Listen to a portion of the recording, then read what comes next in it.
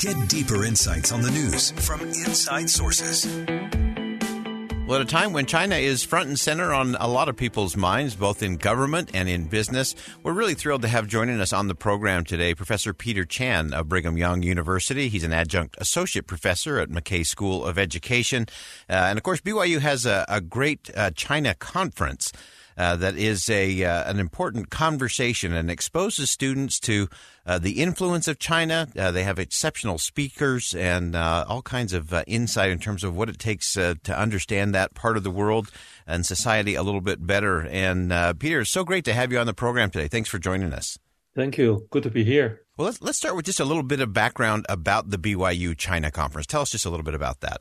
So this event started in 2015. A couple years before then, I was invited to some China-related conferences at Harvard University and Cornell University. One thing that impressed me very much is that when I went to these universities, the events were totally organized by students. And so when I came back, I was like, wow, it's such a good experience for the students. I want the BYU students to have the same type of opportunities. And so at that time, I just approached our dean and she was very supportive. And the students were very excited to have this opportunity. And so that's how the BYU China Conference was born. We talked to a number of administrative leaders in the different colleges, and they are all very supportive. They just want to have a dialogue, a place where we can talk about all kinds of issues that relate to China. And we do love the way that our students are organizing it. Every year we have presidents or co-presidents by the students, and they select their own team, their own directors, and they give insights into what type of speakers they want and how they want the program to be run. And then after that they run it. I love that. And you've had such a wide range of speakers over the years, from lawyers and film directors and doctors and artists, and I think Disneyland and all kinds of folks in there. And as you mentioned, Peter, the real focus being on the dialogue. But that's such a crucial part in so many aspects of our society, and especially when it comes to a place like China, where sometimes that dialogue doesn't happen, or we sort of get to the caricatures between the two countries, or we look at just the political battles or the military battles. What is it that we should be thinking about maybe a little bit differently when it comes to dialogue with China? The approach that we have been using is that we want to have dialogue. We want to have conversation. We want to highlight things that both can appreciate and help us to understand each other. Because both China and the United States are great countries. Imagine if these two countries get into a conflict, nobody will benefit from it. The human suffering will be so great. And, me as a Chinese American, I would love to see the two countries having more exchanges, more cooperations.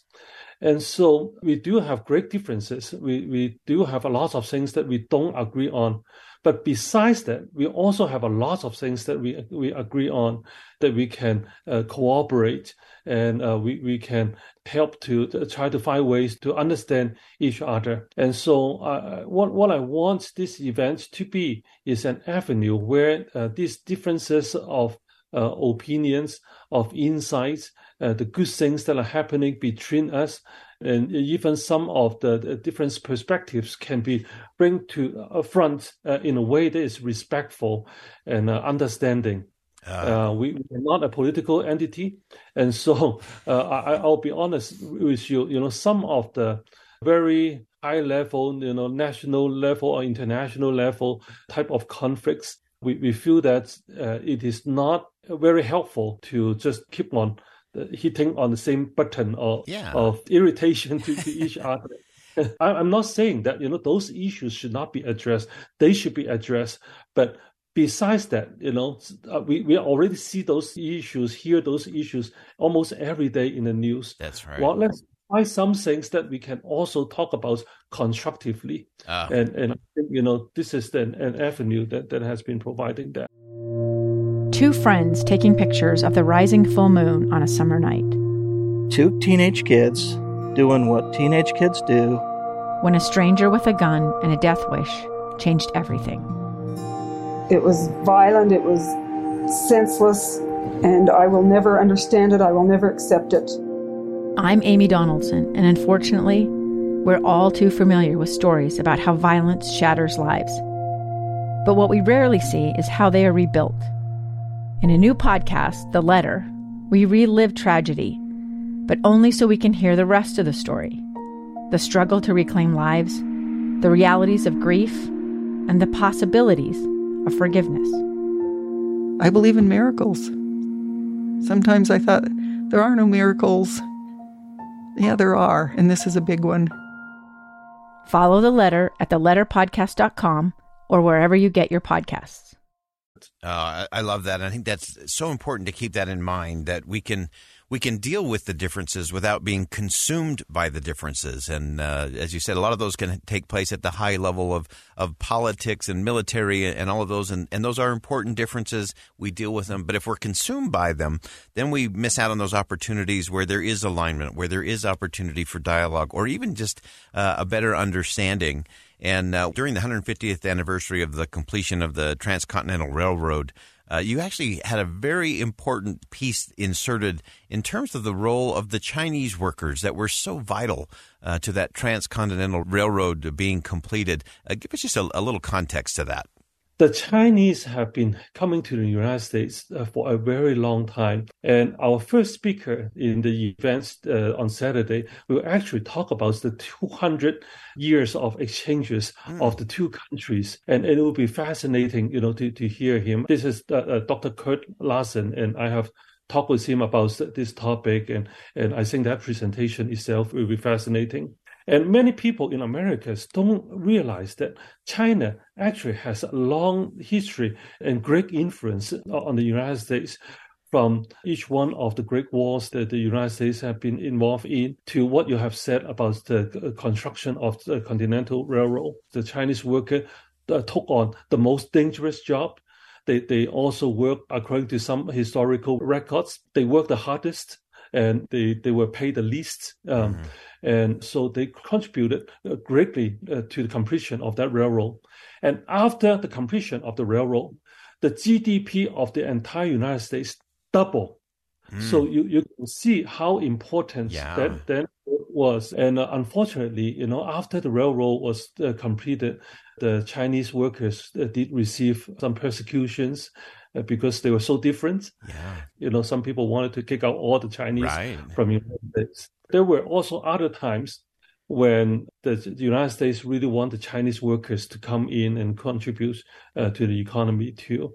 So the two countries' relationship really have a lot of up and downs throughout the centuries. Yeah, and it's such an important dialogue to keep going, that there is this interconnectedness between the two countries, allies many times, competitors in many other spaces, but making sure we're understanding the people, the cultures, the history. I think is such an important thing, and it's one of the things that I love about the BYU China Conference. And Professor Peter Chan, again, is adjunct associate professor at the McKay School of Education at BYU.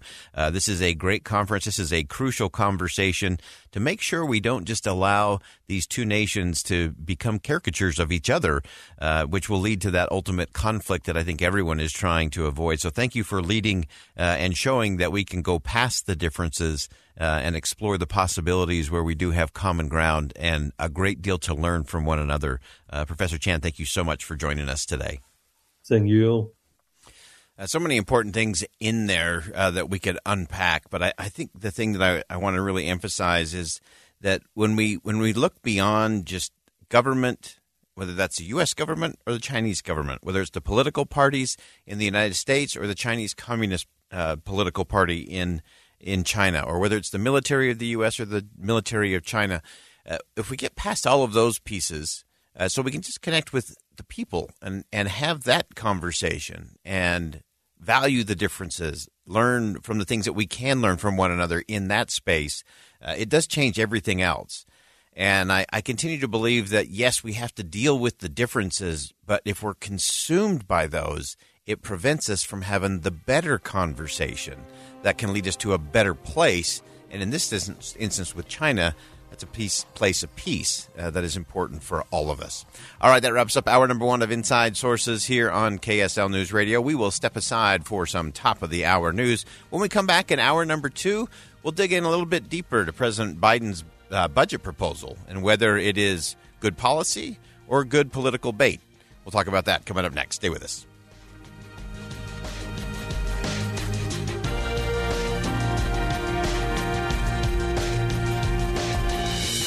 KSL FM Midvale, KSL Salt Lake City. Listen on the KSL News Radio app and in your car at 102.7 FM. KSL News Radio, Utah's all-day companion for news.